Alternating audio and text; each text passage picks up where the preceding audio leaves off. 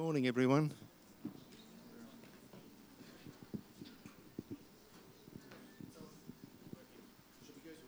Good morning, everyone. Good. Our reading today is taken from Exodus 34, verses 29 to 35. Just follow me as I read it to you. When Moses came down from Mount Sinai with the 2 tablets of the covenant law in his hands, he was not aware that his face was radiant because he had spoken with the Lord. When Aaron and all the Israelites saw Moses, his face was radiant and they were afraid to come near him. But Moses called to them. So Aaron and all the leaders of the community came back to him and he spoke to them. Afterward, all the Israelites came near him and he gave them all the commands the Lord had given him on Mount Sinai. When Moses finished speaking to them, he put a veil over his face. But whenever he entered the Lord's presence to speak with him, he removed the veil until he came out. And when he came out and told the Israelites what he had been commanded, they saw that his face was radiant. Then Moses would put the veil back over his face until he went in to speak with the Lord. May the Lord add a blessing to the reading of his word here this morning. No, thanks, Tom. Morning, everyone.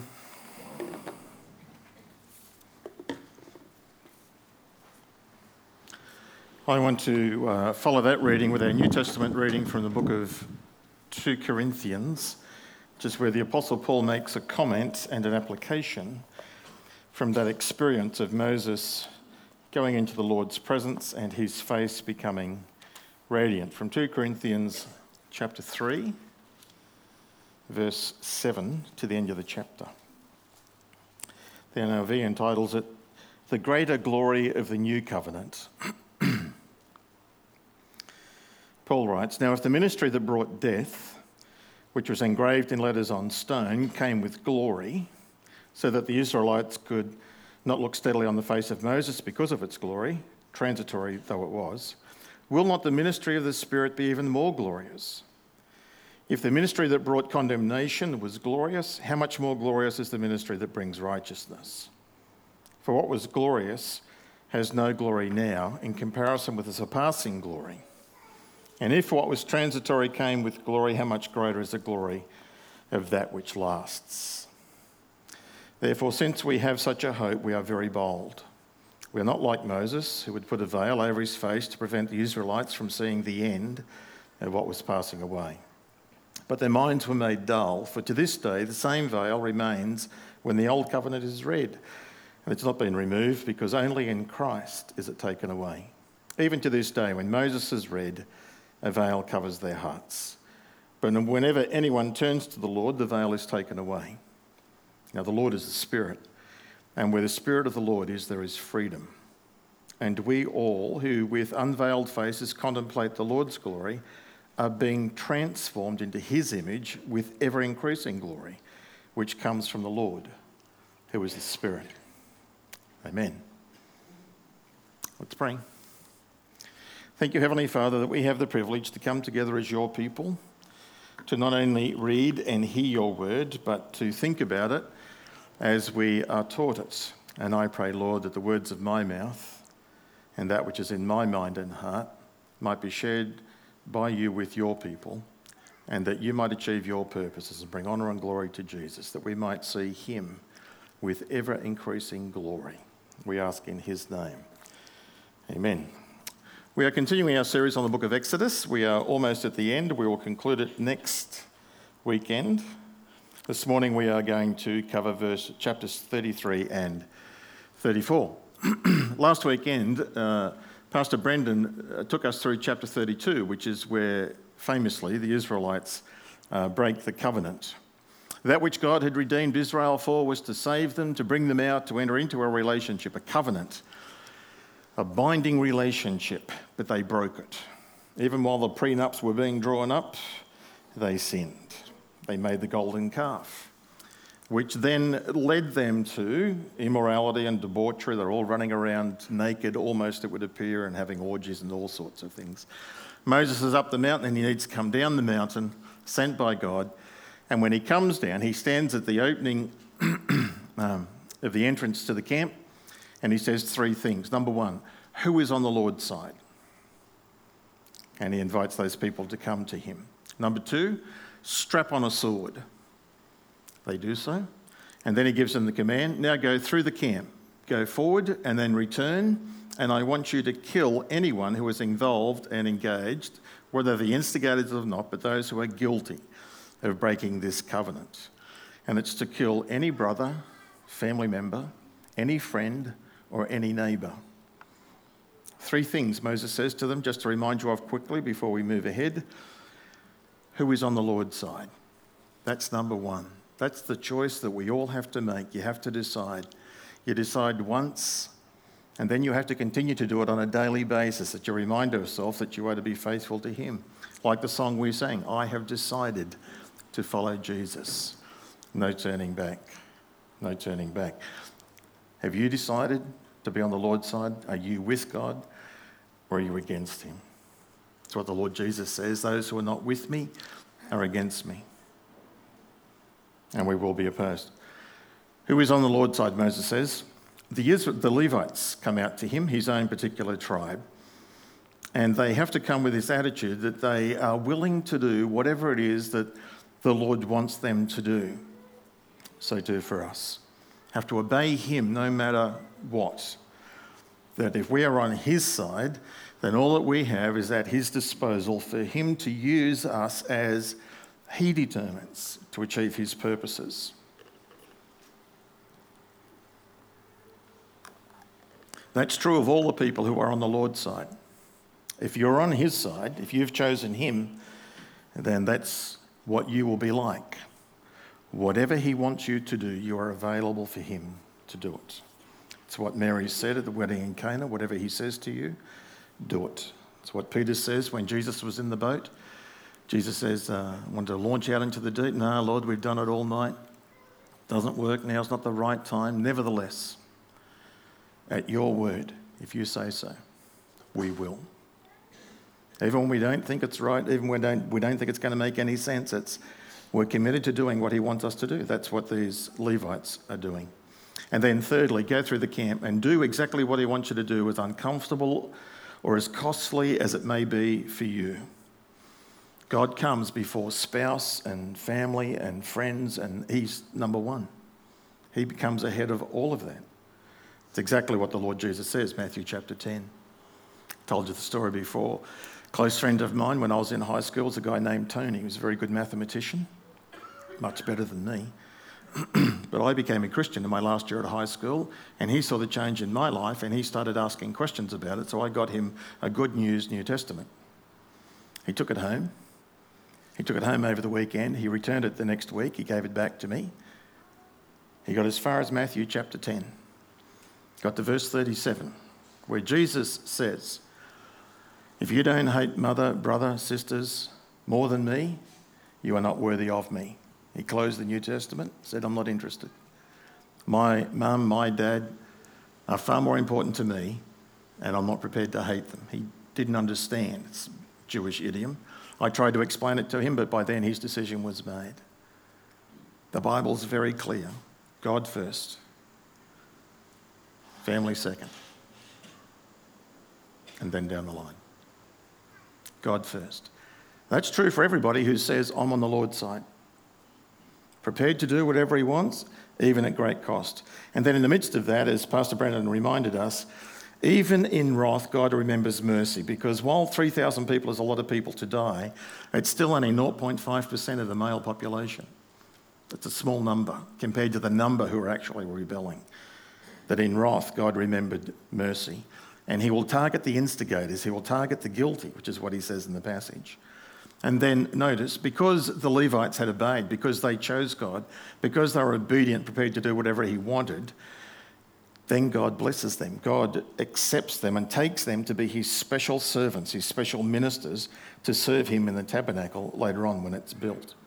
Unflinching obedience, uncompromising devotion, opposed to sin. We don't do that today in terms of physically with a sword. We don't go through seeing Christians sin and we stab each other. We don't do that. But we use the sword of the Spirit, the Word of God.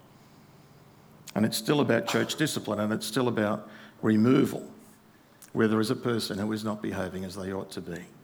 That's the equivalent today. Decide, follow God or not.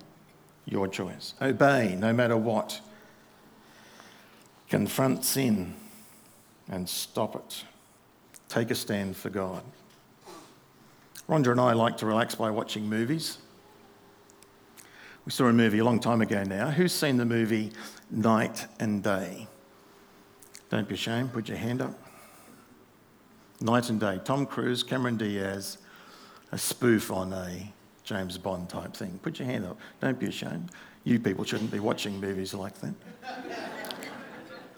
In that movie, there is a great scene in which Tom Cruise, who is like the agent and special skills operative, saving Cameron Diaz, and she's not trusting him, and she wants to get away from him. And he says, with me, like a scale of 1 to 10. With me, without me. Your chance of survival, with me, up here. Your chance of survival without me, down here. With me, without me. That's a bit like what Moses got with God. Israel, with God, up here, we're going to be successful. Without God, we're in trouble. We don't stand much of a chance. Moses had already prayed and asked God to forgive him in chapter 30. When we come to the end of chapter 30, Moses goes back up the mountain to continue the conversation with God. 3,000 people had been killed, but it wasn't finished. There are lots of people who are still guilty, who still had to be dealt with. As Moses is going up the mountain, I can imagine that he is processing. What am I going to say? What am I going to do? How do we fix this?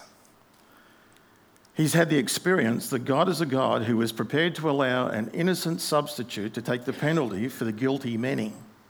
He's seen that through the Passover. He's seen it through the sacrifices. And as Moses is going, when he appears before God again, he says to him at the end of chapter 30, verse 32, it's a great sin the people have committed. Confesses it, owns up to it. Please forgive us. Appropriate thing to say. If you're not prepared to do that, that's when Pastor Brendan taught us about this last week. If you're not going to forgive us, then blot me, I pray, out of your book. The mediator, standing in the place of the guilty, take my life on their basis. And God couldn't do it. Why not? Well, because Moses wasn't innocent. He was sinful. God will do that ultimately. There will be one man who will stand in the place and who will give his life for the many, the Lord Jesus. But he was without sin and therefore an acceptable sacrifice. Moses is beginning to get the idea of what it means to be a mediator. Just like Jesus would say later on, the good shepherd lays down his life for the sheep. That's what Moses is prepared to do here. God says to him, in these 2 chapters, you have this marvellous relationship between God and Moses, having a conversation, a dialogue. God says, whoever has sinned against me, they're the ones that I'll blot out of my book. Those who are guilty are the ones who will be punished. And then God says to him, end of the chapter, now get up, go lead the people, go to the place that I told you about. My angel will go before you. When the time comes, I'll punish them for their sin. And then God will send a plague at the end of the chapter. And we're not told any details of what it was or when it would happen or whatever else. Who was on the Lord's side? Make a decision. And then Moses, the leader, the mediator, is up the top of the mountain and he's wanting to sort this out. And God has said, okay, I'm going to punish the guilty. What does that mean? God is still speaking at the beginning of chapter 33, and the Lord says, here is some bad news. Moses, leave this place, leave Mount Sinai, you and the people that you brought up out of Egypt, and go to the land that I promised to give Abraham, Isaac, and Jacob. I will send an angel before you, and I'll drive out the inhabitants. And verse 3, but I will not go with you, because you are a stiff-necked people. And if I go with you, I might destroy you on the way. God says 3 bad things. And Moses, in close relationship, picks up on it. Go, Moses, leave this place. They're your people, not mine. I'm going to send an angel. chapter 32, he says, I'm going to send my angel. Now you're getting a lower ranked ordinary angel. It's going to be, you're downgraded. And the bombshell is, and I'm not going. Trip has been booked, God cancels his reservation. I'm not going.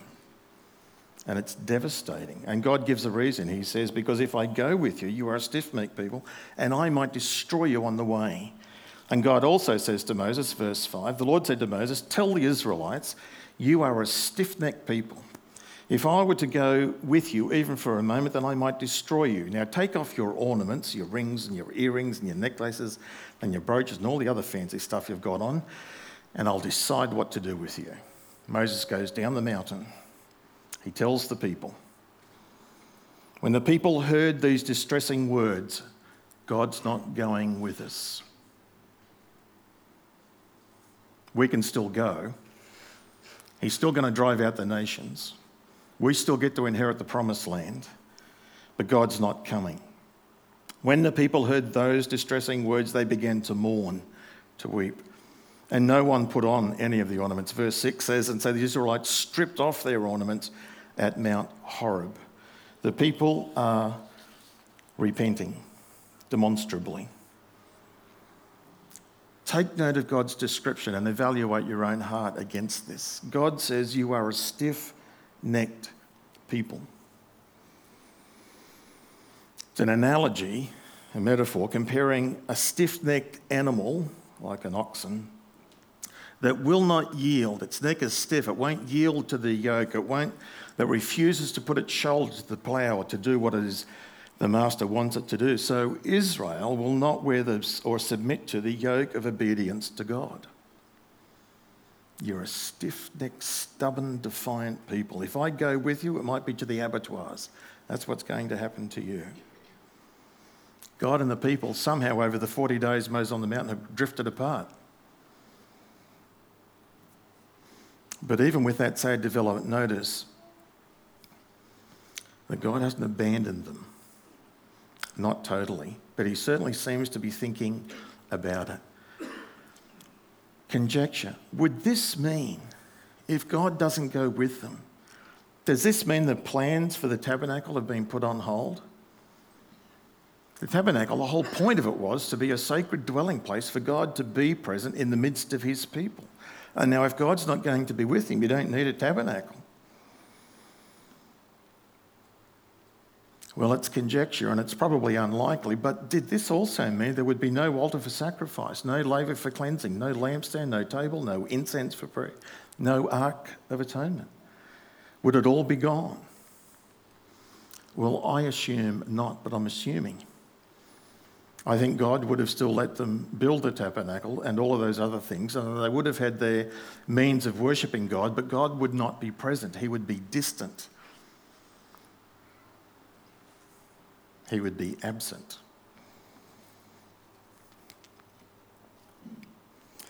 I wonder if the people felt, is this the end of the road? The whole point of Exodus was that God might be with his people, that he might dwell with them. But now think about what God is offering them. It's almost like a test. Just as he has tested Moses on occasion, and he does test us these days too, God is offering them, saying, you can go, I'll keep my word, even though I'm cranky with you, even though I'm angry, righteously angry with you, I'll still do the right thing. I gave you my word that I would and I will. You can have the promised land. I'll send an angel, he'll get rid of the nations, and you're on your own. You can have God's blessings without God. That's what many people want today. They want the blessings. They don't want a close personal relationship with God. That's what God seems to be almost offering them. People today will say things like, God, I want you to help me overcome my problems, but I don't want to have to connect with you closely and obediently on a daily basis. I don't want to submit to your rule in my life. I want to be in charge of my life. I want you to bless me. I want you to provide for me. I want you to protect me. I want you to do all of those things, defeat my enemies. And then when I die, after I've lived my life my way, doing my thing, then when I die, I want to go to heaven and have the room that you have prepared for me. Many today do exactly that. Do exactly that. They may not articulate it like that, but that's what they're doing.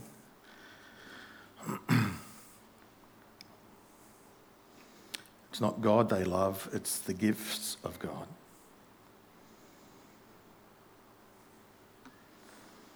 It's very dangerous spiritually. You need to examine yourself if is this true for you. People make a decision to accept Jesus at some point, often in their teenage years, various points in their life. Having decided to accept Jesus to be their saviour, to forgive them for their sin, they then assume or are misinformed that they are saved, safe and secure for eternity. They live for themselves. God has forgiven me my sin. I've been baptised. I've declared it publicly. Now I'll go and do what I like to do. I'll turn up for church. I might even read the Bible occasionally. I might get involved in service. I may not. Whatever. If I have time, it's not a high priority for me. The Bible doesn't teach that. The Bible teaches that those people who are saved, those people who say, I am on the Lord's side, those people will submit to him. They'll be obedient to him. So you can tell a Christian, they walk in obedience.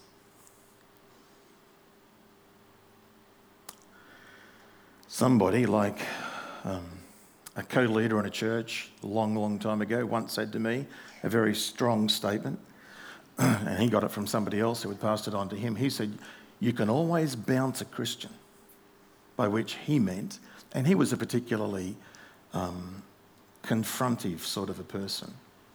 He was more an emotional man. He was far more, up and down and inclined to be depressive, but had a heart passion for God, and he did not hold back in telling the truth to anybody, sometimes insensitively, but he would say the truth. And his experience was, you can always bounce a Christian. You can always tell a Christian the truth, as uncomfortable as it is, because they will always bounce back, because a Christian is someone who will submit to truth. He will submit to God's word. He will do exactly what God wants them to do. Might be a process, might be a bit rough in the means of it, but a true Christian will submit. A true Christian is in the process of being sanctified. A true Christian is a person who will serve with the gifts that God the Holy Spirit has given them. A true Christian is a person who is a conscious steward of the resources and things that God has entrusted to them, and that they are accountable for it. Israel didn't want the blessings without God. Sure, like us, they want the blessings, but they wanted it with God. He was far more important than that. So Moses told them, God's not coming, and they repented. They took off their rings, their garments, their jewellery and everything else. The very things that they had given to make the golden calf, they're now taking off and putting aside. That's how it works. When we become aware in our life of what's causing us to sin, or what enables us to sin, then we agree that this is wrong, I need to stop it, and you put it aside. Which is why it's an individual walk between you and Jesus, you and God. There are many grey areas in life, Romans chapter 14. And the mistake of the church has been and can be that we come up with rules and regulations that Christians don't. Christians don't play cards, Christians don't go to the cinema, Christians don't bowl, Christians don't have fun on Sundays, and there's a list. Christian women don't wear jewellery, Christian women don't put on makeup. And on and on and on. They're the lists. None of them are in the Bible. It's an individual heartfelt response between what does God want me to do? And if God wants you to not wear makeup, well then don't wear makeup. If God wants you to not go to the cinema, then don't go to the cinema. But don't make it a rule for other people. That which is causing you to sin or that which is tricky for you, put it aside and be prepared to stand alone, to be on God's side, to do what you believe God wants you to do. But always be open to being teachable, of being corrected. When you're young in the faith, we tend to be black and white and we tend to be more legalistic. But as you mature and grow, you realise there are many things that are grey, and it comes down to a personal choice. You have freedom in Christ to be his representative in all sorts of situations. The Israelites put this stuff aside, and it would appear from verse 6 that they put it aside permanently. When they left Mount Sinai, they weren't wearing jewellery and that sort of jewellery anymore. They wanted to restore their relationship with God. They wanted to be close to him. They wanted to know God, as Moses is going to reveal in this chapter. Then we backtrack and you get a little bit of history. Verses 7 to 11 talks about this thing called a tent of meeting. What used to happen when Moses came out of Egypt, he had a special tent called the tent of meeting, which is where he would go and meet with God, and God would turn up. God would visit him in the tent. And you'll have numerous references to it throughout Exodus. Ultimately, that tent of meeting will become the Holy of Holies in the tabernacle, the place where God comes and where the mediator meets with God in God's presence. But the tabernacle's not built yet, so this is a separate, smaller tent. It's removed from the camp. It's not in the midst of the camp because it's a sinful camp. And so God can't dwell amongst sin. And so the tent is removed. It's a distance from the camp. But what Moses would do is go out to the tent, and if anybody wanted to inquire of God, they had to leave the sinful camp, separate themselves from their sin, go and inquire of God through the mediator and ask or find out or pray or give or whatever it was. And that's how it would happen.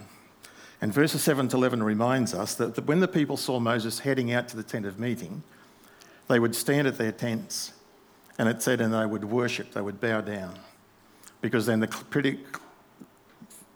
cloudy pillar would come and stop at the entrance to the tent of meeting while God met with Moses. It was visible, physical. You could see it.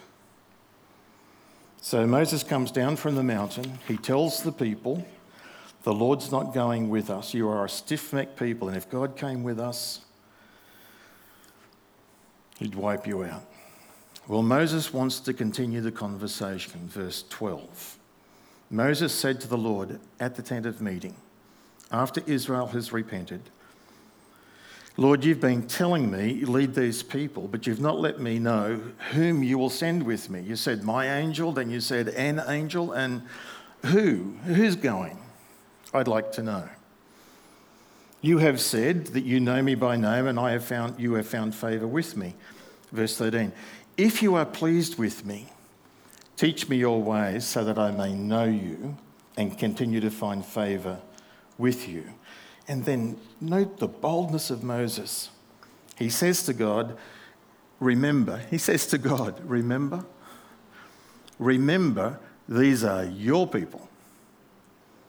Because God said, you brought them out of Egypt. They're yours. I don't want anything to do with them.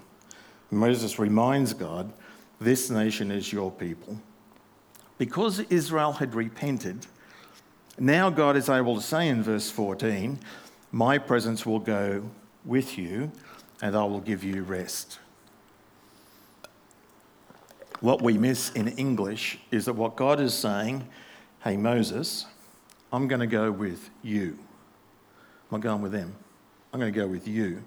And I'm going to give you individually, singularly, rest. Moses then continues to pray. Moses says, verse 15, if your presence doesn't go with us, don't send us up from here. How will anyone know that you are pleased with me and your people unless you go with us? What else will distinguish me and your people from all the other peoples on the face of the earth? I don't know if you underline your Bible, I don't know if you're highlighted in your screens or not, whatever, but verse 17 you ought to highlight, underline, write in your journal, remember the reference, Exodus 33 verse 17. The Lord said to Moses, I will do the very thing you have asked.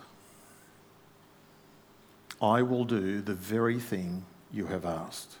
because I am pleased with you and I know you by name. I know your heart, I know your motives, I know that I am your first love. I will do the very thing that you have asked because I am pleased with you. And then Moses says, please show me your glory. And you have that famous story where God says, I'll show you my glory, but you can't see my face, because if you see my face, no one can see my face and live, but I'll pass by, put you in the cleft of the rock, and my hand will cover you, and as I pass by, you'll see me from behind. It's interesting. The hand of God protects him from the presence of God. It's God protecting him from God. It's Jesus protecting us from God's wrath. God protecting us from God, demonstrating and revealing himself to us.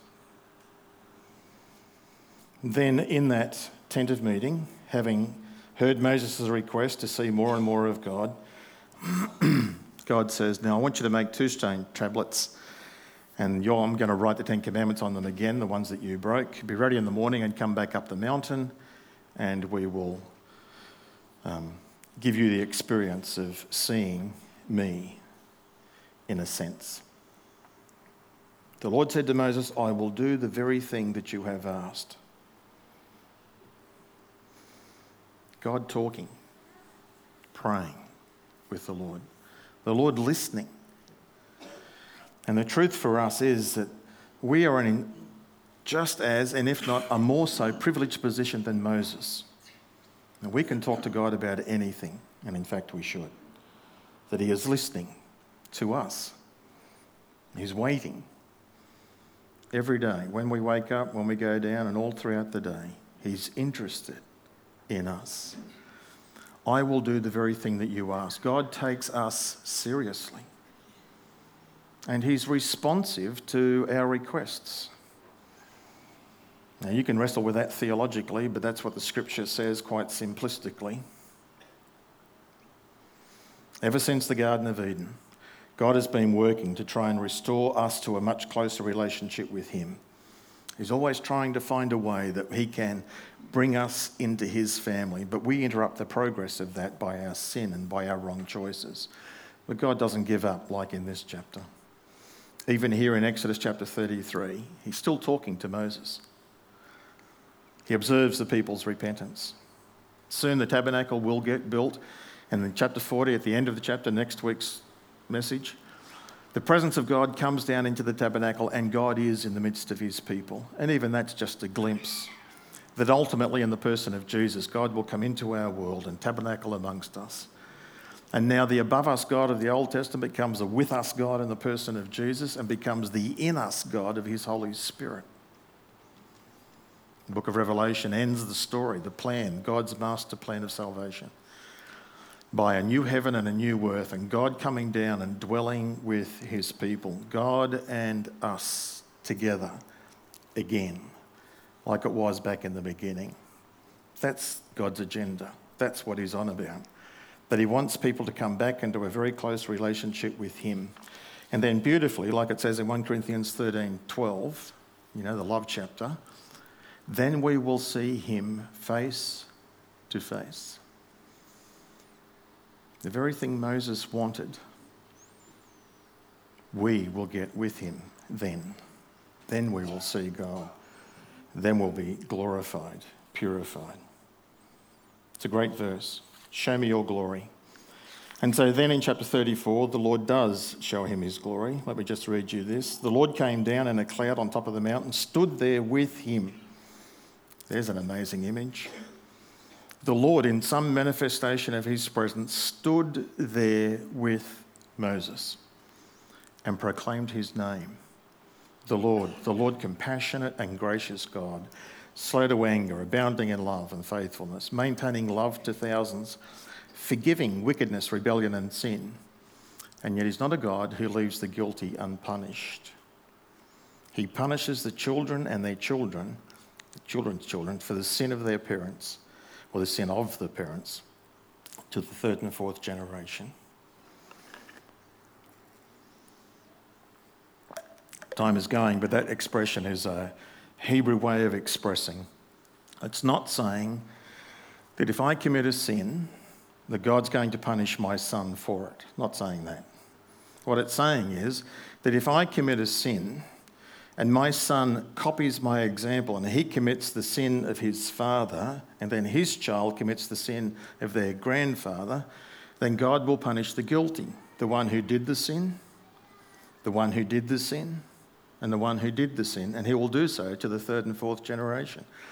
It's not only a Hebrew way of speaking, but it's also a biblical truth that sin has an influence that contaminates. Watch your examples. None of us are perfect, but we need to be aware of this biblical principle. That we are to set a consistent model as best we can, and particularly parents at home, and then also in our church family. Compassionate, gracious, faithful, loving, forgiving. Moses says, Lord, if I found favour in your eyes, then let the Lord go with us. Although this is a stiff-necked people, forgive our sin and our wickedness, and take us as your inheritance, make us your children, make us part of your forever family. And the Lord says, that's exactly what I'm going to do. Verse 11, just obey what I command you today. Obey me. Verse 17 of chapter 34, don't make any idols. Golden calf. Verse 27, and the Lord said to Moses, write down these words, for in accordance with the words that I have given you, I make a covenant with you in Israel. It's the old covenant, the Mosaic covenant. Moses was there with the Lord 40 days and 40 nights, eating and without eating or drinking water. And then God wrote on the tablets the words of the covenant, the Ten Commandments. Teach me your ways so that I might know you, Moses says. Show me your glory. Show me more and more of what you're like. Let me finish by saying this. Moses had already had great experiences with God on his life's journey so far. He encountered God at the burning bush. He experienced God through the plagues and even on the top of Mount Sinai, the first 40 days, and then even before the golden calf. But Moses wanted more. And it appears to me that seems to be the direction of the New Testament. It seems that when we know God, when you really know him, you want to know more of him. So attractive and so beautiful is he. Spurgeon used to teach and say that even the most devout followers of Jesus are only wading ankle deep in the ocean of the being of God. And God invites us to dive into the depths, to know him more and more. We will never know God exhaustively, of course. He is beyond limits. But we can know him more. What does it mean to know God? Well, you can know God. Many people know that there is a God. Some people know some facts about God. And it's interesting here, Moses says, I want to see you. Moses doesn't see God, but he hears him. Because God proclaims before him the Lord, compassionate and loving, forgiving. And we're in exactly the same boat. We don't see God, but we hear God. We hear God through his word. We hear God through his Spirit speaking into our life. And we won't have the visual until glory. So we know some simple awareness of God. You can know about God in your head, know some facts and repeat them. Or you can know God personally by experience. I've used this illustration before. I keep saying that in case you think I've got dementia and I can't remember what I've said. Steve Waugh used to be the captain, Australian cricket captain. Agreed? I've never met him. But I know Steve Waugh was the Australian cricket captain. That's first level of knowledge. I know something about him.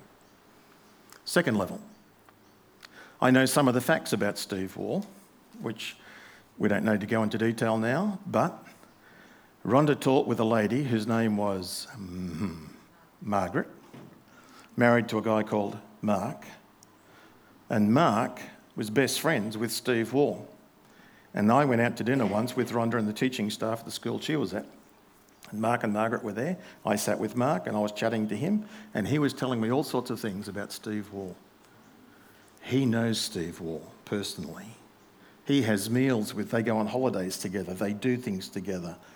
I know about Steve Wall. I have some limited knowledge of him, but Mark actually knows him personally. So too with our relationship with God.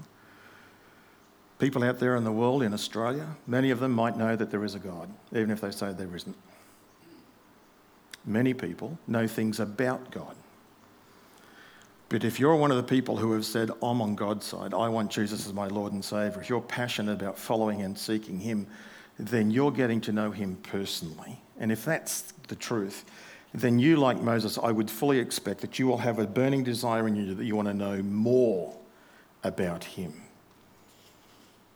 Listening to his word. I'm finishing with this. Steve Wall, A.W. Tozer said, in the 20th century and the 21st century, my words, the church and Christian activities and programs, our busyness, have replaced relating and reverence and responding to him. It's true, isn't it? We name the name of Jesus, we follow him, but our lives are so busy, we're caught up in things that we are neglecting our first love. Moses in this chapter has this amazing closeness with God. And God says to him, whatever you ask, because you ask, I'm going to do it. Because you're on my side. You'll do whatever it is that I want you to do. You'll obey no matter what. Like Israel, if you sin when you become aware of it, put it aside. And don't let it hinder you in your relationship with God. Don't be satisfied with God's blessings, but always be seeking God's person. And like Moses, as he would go to the tent to converse with God, so draw aside. That tent, which became the Holy of Holies in the tabernacle, now indwells us. We are the temple of the Holy Spirit, and he indwells us. This is where the tent, the presence of God, is. And we are to commune with him. Let's pray. Thank you, Heavenly Father, for this word and for the wonderful experience that we can have of knowing you. Lord, grant the desire of our hearts that we might know you and know you more deeply, more personally, more intimately. Lord, if there is sin, convict us and assist us in making the right choice to cut it off, to put it aside, to forsake it.